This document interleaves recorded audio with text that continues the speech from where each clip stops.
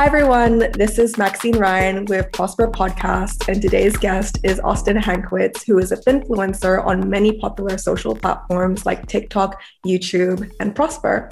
Austin, welcome to the podcast. Thank you so much for having me, Maxine. I'm excited to be here. Absolutely. So, for those who don't know, why don't you share a little bit about how you got your start as a personal finance guru? Yeah, for sure. So let's sort of take a step back to a little bit more about me, and then I'll walk through how this whole journey over the last 12 months transpired, right? So my birthday was actually on Monday, so just turned 25, but I graduated from the University of Tennessee with a degree in finance and economics back in 2018. I took that degree and I started working on doing M&A for a publicly traded healthcare company.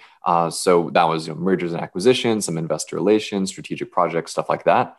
And actually, I started spending a lot of time on YouTube, seeing the really fun people like Andre Jick and Graham Stephan and like that personal finance type of, just people, I guess, influencers over there. And I was like, you know what?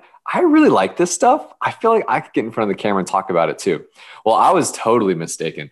That just was, it was a lot harder than I thought, right? First off, I mean, some of the just production quality equipment that these people use are insane. I wasn't good at video editing, right? I was still working full time over at Ametasys, the company. And so I just didn't have time to spend 20, 30, 40 hours a week figuring out filming and lighting and scripting and I just didn't have the time. And so then I realized, okay, what can I do? What platform can I publish on or record with that maybe everyone is sort of on the same playing field, right? Maybe, we're like how on Snapchat, everyone's Snapchats look the same because we're all filming it on our iPhones, right? At the time I had an iPhone 8. What platform is what, that everyone's using? That's TikTok. And so, TikTok was starting to grow in popularity as it related to the pandemic and just being from home all the time. And so I said, okay, let me just pick up my phone, talk about something that's meaningful to me, which was dividend investing and passive income and sort of laying that brick for the future, right? As it relates to personal finance and investing. And so I made a video talking about one of my favorite dividend paying ETFs, SPHD, which is the top paying, top dividend yielding stocks inside the S&P 500. Made a video explaining what that looked like, what that could turn into if you invest consistently month to month for the next couple of years, and what that, just that entire process. Got a million views in a couple of days, and the rest was history, right? And so then I was like, okay, well, what am I going to do now?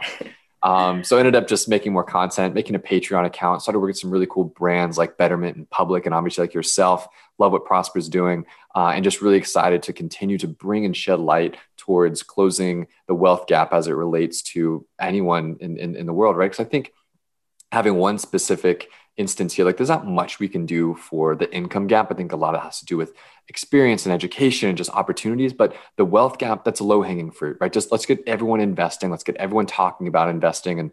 And that to me is what I've been able to try and begin doing through TikTok. Yeah, I think it's just a incredible change and transition in how people are learning about personal finance. And it's just really great having people like you that are just kind of making complex topics easier for people. I think that finance can be kind of daunting, and just being able to explain it in less than 60 seconds in a fun and engaging way is so important. And you can really see the big changes that people are making in their lives when they kind of see, oh, this person is doing it too. That means that I can do it as well. I love that. Right. So, a lot of people that I've been speaking to, they always explain this aha moment where they're just something clicks. We're just oh, well, if I invest, that means future me is going to be taken care of. What was your aha moment that drove you to pursue knowledge about personal finance and investing? So it was more of a longer sort of just moment, but long story short was the recession that happened in 2008. So that really impacted my family. I had to move across the country. My dad had to go get another job, and just a lot of traumatic stuff happening onto a 13-year-old Austin, 12-year-old Austin, right? And so all those things happened because my dad, shout out to my dad, he's great, but the guy could have been better with his finances or just more responsible, right? And so that's what triggered that sort of aha moment for me. Is okay, I want to make sure I'm doing everything possible that this doesn't happen to me when I'm his age, or that this doesn't happen to my kids at any other time when I'm older and I sort of, have that responsibility.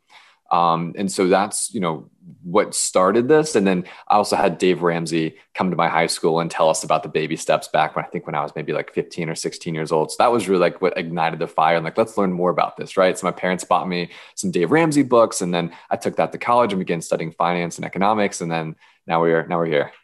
Yeah, it's really interesting because I feel like Dave Ramsey was the first person who made these steps to personal finance easy, and Mhm. it wasn't about kind of like speculation or getting rich quick. He was kind of like laying out, as you said, the baby steps to how to do this, and I think it's actually quite a lot of common sense, but there's just so much noise in the space. It's hard to think about it that way.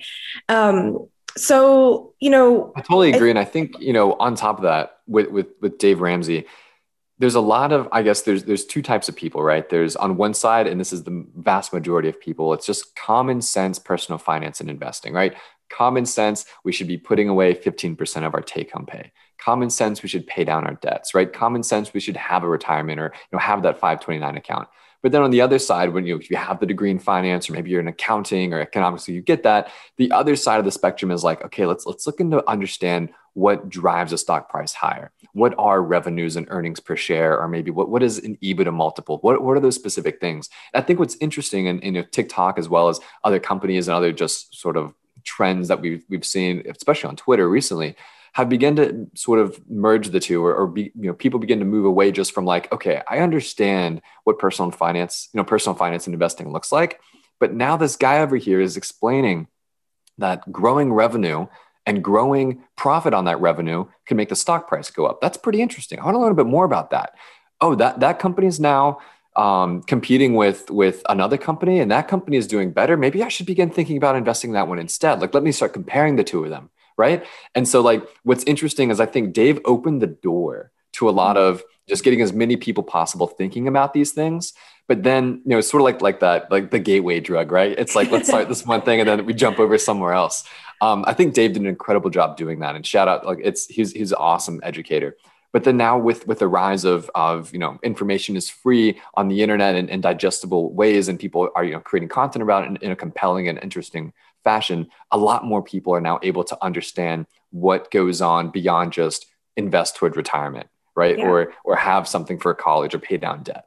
Yeah, I absolutely agree. And I think it's interesting because, as you said, there was this massive foundation being built, but people are kind of like, well, this isn't really that exciting.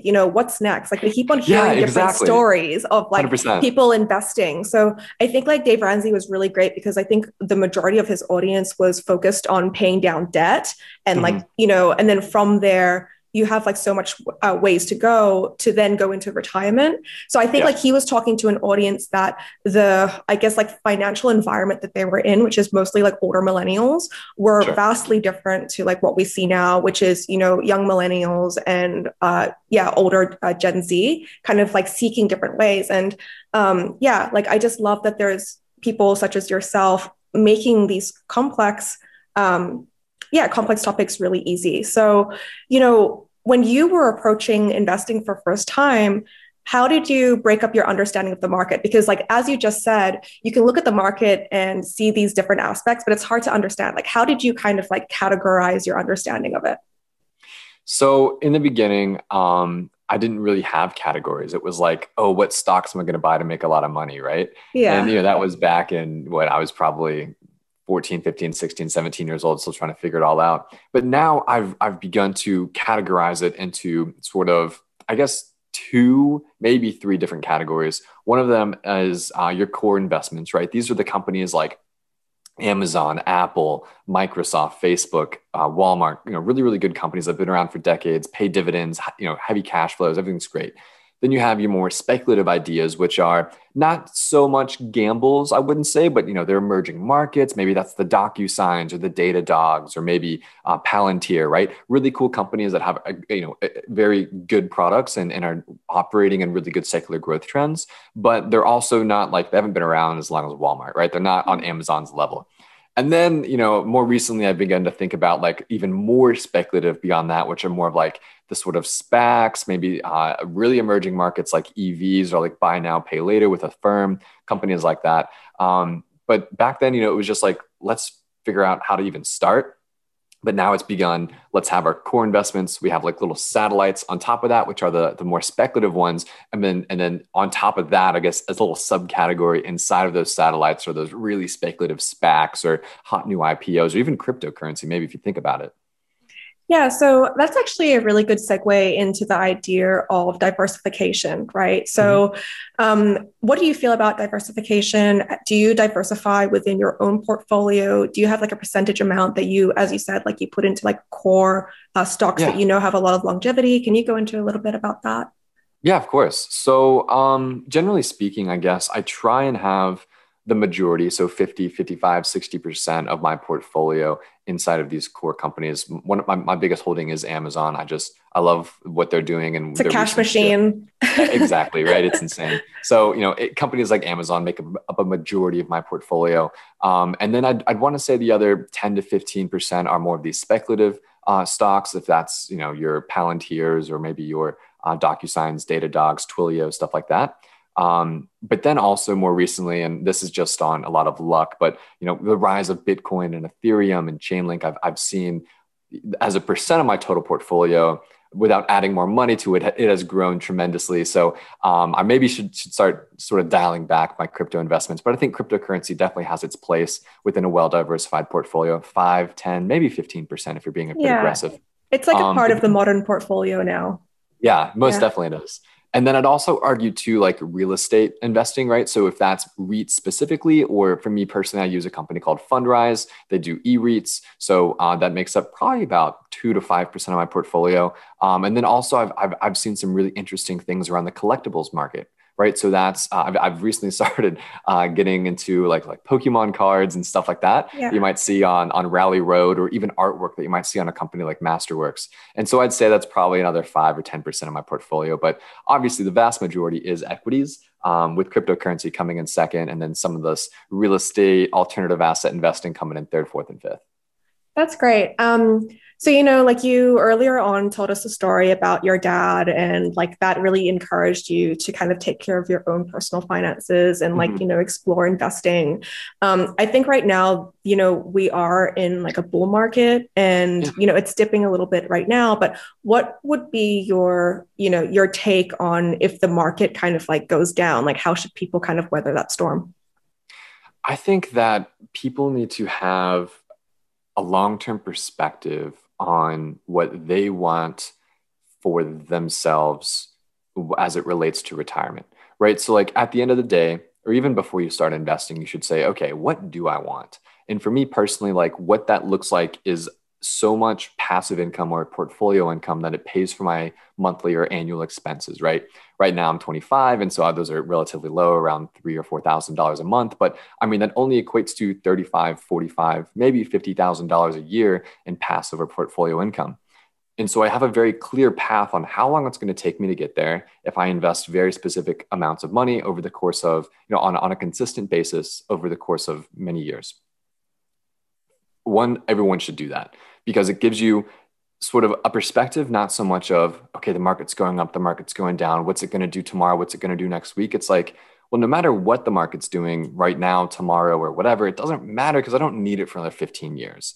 And I know if as long as the last 90 years, which is annual returns of 7.5 to 9% for the S&P, as long as the last 90 years is some sort of indicator of what the next 15, 20 years will look like, I think we'll be okay. Yeah. And so I really encourage people to take a step back and instead of saying, okay, I'm down 12% on year to date, or maybe I'm down $400. So like that doesn't matter right now. What you should be doing is consistently investing in the stock market into companies you understand, right? A good example of this is, whenever people say, hey, Austin, what stocks do I buy? Should I go buy this penny stock or this biotech company or this Chinese company? I say, what? No.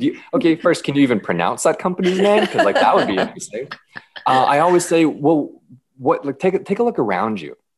Where do you go shopping? Is it Target? Is it Walmart? Those are publicly traded companies. What subscription services do you have? Is that Netflix? Is that Spotify? Both companies. Who do you use to transact in that dollar amount, right? Is that Visa, MasterCard, Amex? All different companies you can invest in, right? And so you should be investing into companies you understand, companies you use, and companies that will have been around and will continue to be around for a long period of time. So you can begin executing on this 10, 15, 30-year plan to retire at some age, right? And to give you a better perspective as it relates to short-term volatility.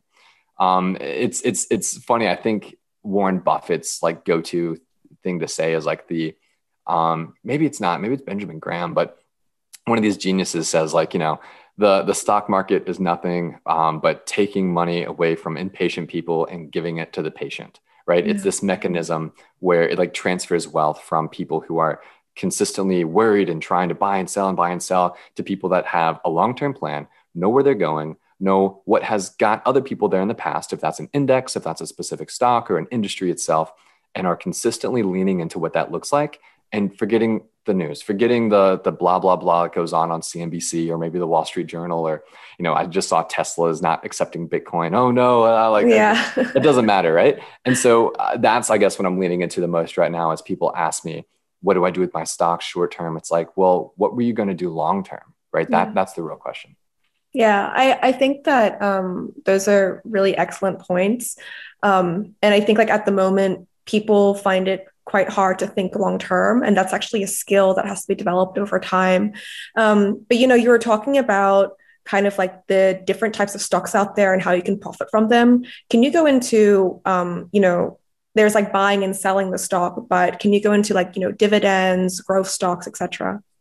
Yeah, sure. I can certainly try to. So let me think. You can do it. I guess it really comes down to like the three different sort of categories. This is, I guess, how I try and explain things to people that are new to investing into the different types of stocks, right? So on one side of things, you have the very old companies. Let's say the Johnson & Johnsons, the Procter & Gambles.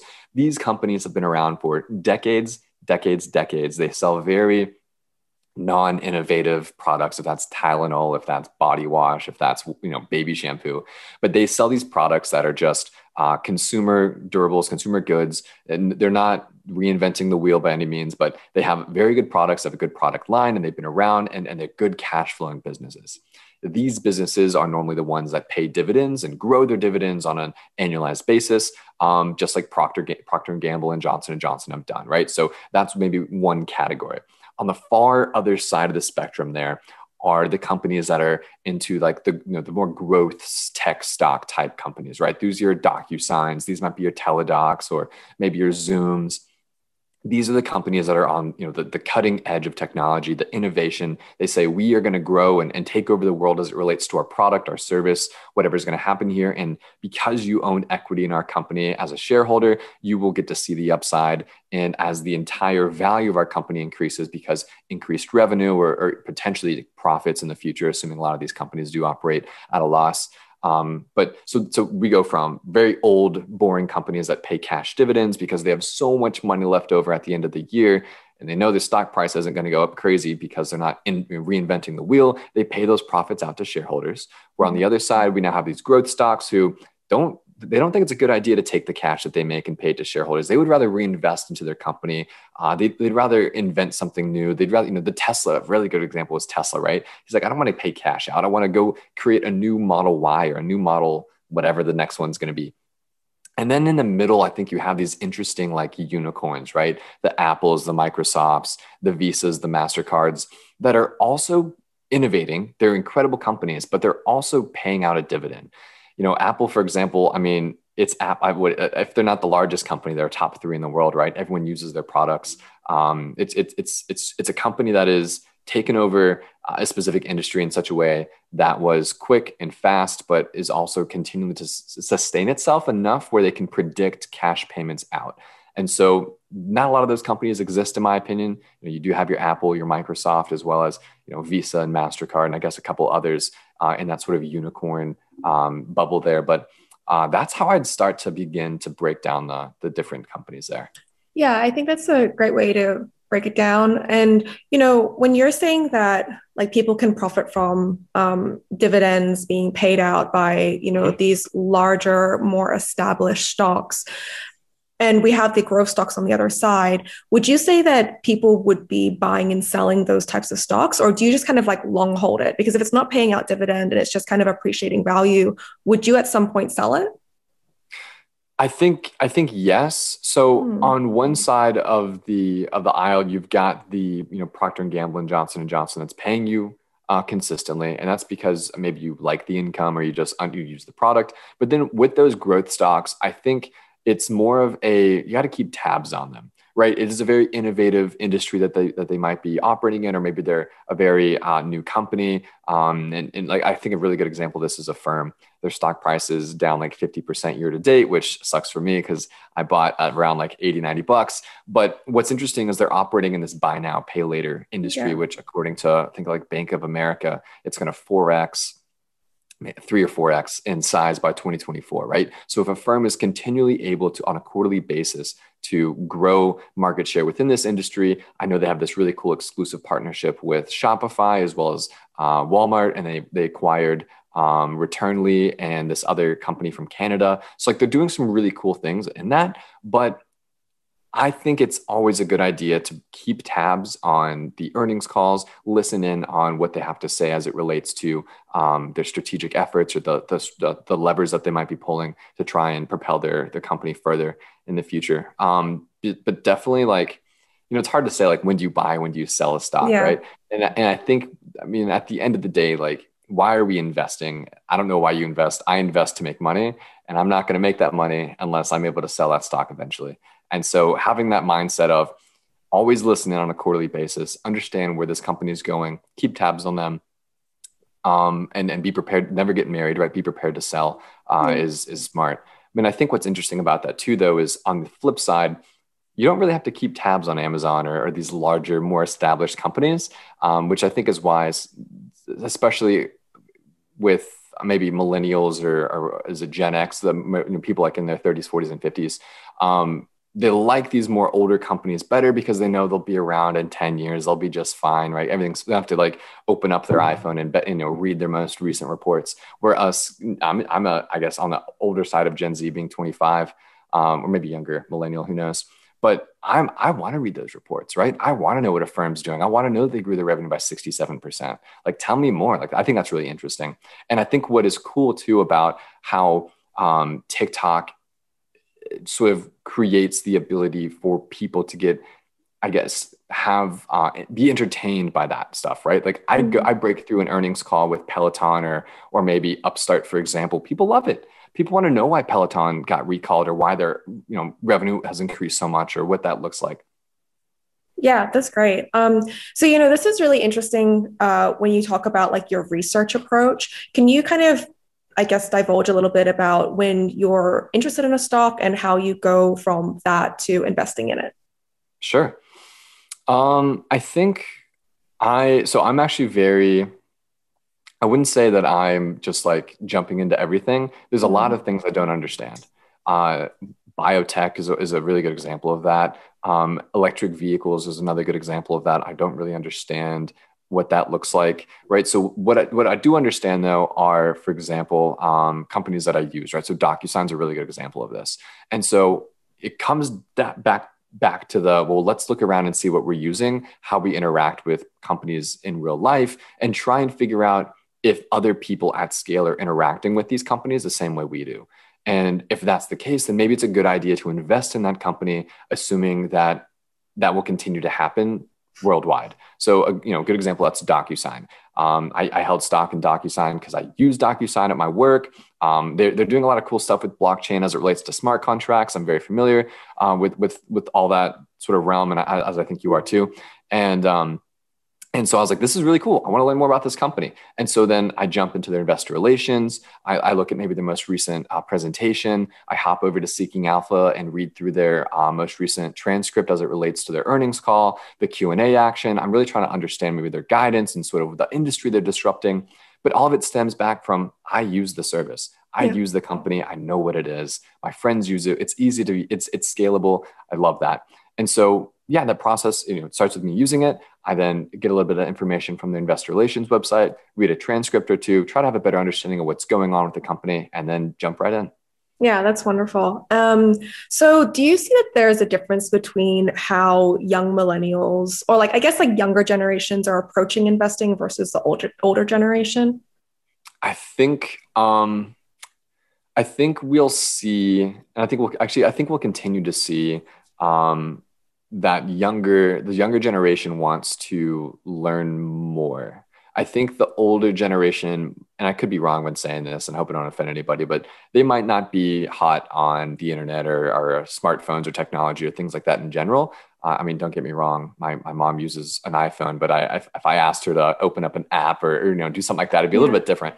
But I think what people my age and people in their 20s, 30s, and maybe even 40s want to do is they have the ability to hop up on Google and be critical thinkers and understand where can I find information about DocuSign? Where can I find more information about Spotify and how people are using it and how people are going viral on top of Spotify and how that impacts their revenue, right? I just think people my age, the younger generation in general, are more keen to research and leveraging different types of social networks or maybe different mediums that might be to understand what a company could be doing and just leveraging that experience to investing or just learning more. But I think a lot of people my age are just want more information. Information is free. If that's Google, if that's on Reddit, people are always sharing their experiences all over the internet. People know how to use that now, my age versus 40, 50, 60-year-olds might not. Yeah, that's a great point.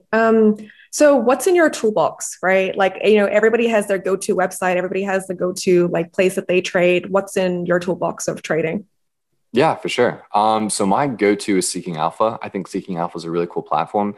I think I pay like the $29 or $39 a month to have the ability to see the last 10 years of financial for the company and all the transcripts. And they always repost the earnings presentation. So whenever I'm saying, someone says, "Hey, Austin, what do you think about this?" And so the Mhm. first thing I do, I jump to Seeking Alpha. I promise they're not paying me to say this. I jump to Seeking Alpha's website. I type in the company ticker. And the first thing I do, actually, I think what's interesting, the first thing I do is I look at the market cap. I really try and stay away from companies that are under, 5 or $10 billion. The next thing I look at is the stock price. If it's not generally trending with the, S&P 500 Y, right, that's going to be sort of a Mhm. red flag. Next, I look at the financials. We want to see growing revenue over the last 5, 10 years, depending on how old the company is, what that revenue growth rate looks like. Is that accelerating? Is that decelerating? Why or why not? What those operating margins might look like. Are those expanding? Are they contracting? Is the company profitable? Things like that is all within Seeking Alpha's sort of financial breakdown there. But Seeking Alpha is my go-to. And then as it relates to just general information, I think I read a lot of Wall Street Journal, right? I read a lot of CNBC, just like anyone else would. But I think what's different from me and maybe some more, I just don't trade. I'm not like a day trader or a swing trader. I'm really like, hey guys, I think this company could be worth a lot more in the next 9 to 18 months. I've done a lot of research by leveraging Seeking Alpha's tools and their investor relations website, and I've read through a lot of cool things on their 10Q. I'm going to buy some stock over the next 5 weeks. Hopefully, I can have a really cool dollar cost averaged amount, and let's just cross our fingers and see if we're right. So maybe some people use, Thinkorswim or have the trading view, what is it, moving averages and the Yeah. lines. And I'm not really into that. I just try and better understand the fundamentals of what a company looks like. Is it undervalued? Is it overvalued? And what are my odds of being correct? So, Austin, are there any services or products out there that you think are changing the game in investing? I do. So I think there's a couple, with the main one being my friend Justin O. He also lives here in Nashville with me.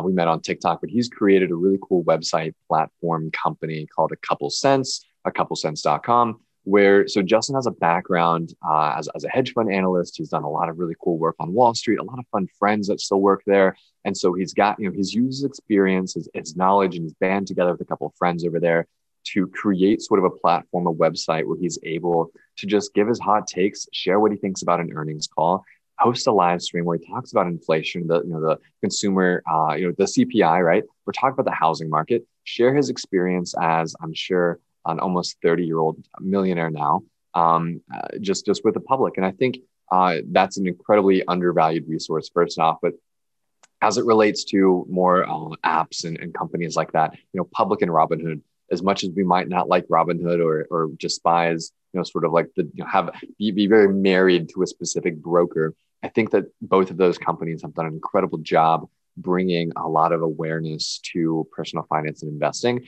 That reminds me too, there's one more. I'm not sure if you've heard of this. I'd be very curious if you have. It's called Griffin. And what they do is it syncs up. Yeah. So they have an app you download on your phone. It syncs up with your bank account and your credit card. And so every time you spend money on a credit card or a debit card, or just spend money in general, the app figures out what company you bought that from. They say, okay, are they publicly traded? Yes, no. If yes, we're going to take $1 out of your bank account and invest it into their stock. And so what happens now are people that were before maybe shopping at Starbucks once or twice a week, or maybe for me personally, I have a Netflix subscription. Now I'm able to say, okay, every time I shop at Starbucks, not only am I consuming the product, but I'm also a shareholder in the company, right? I'm not just a consumer, I'm an owner. And I was able to meet with the CEO a couple months ago, and I'm really excited to see what that company turns into.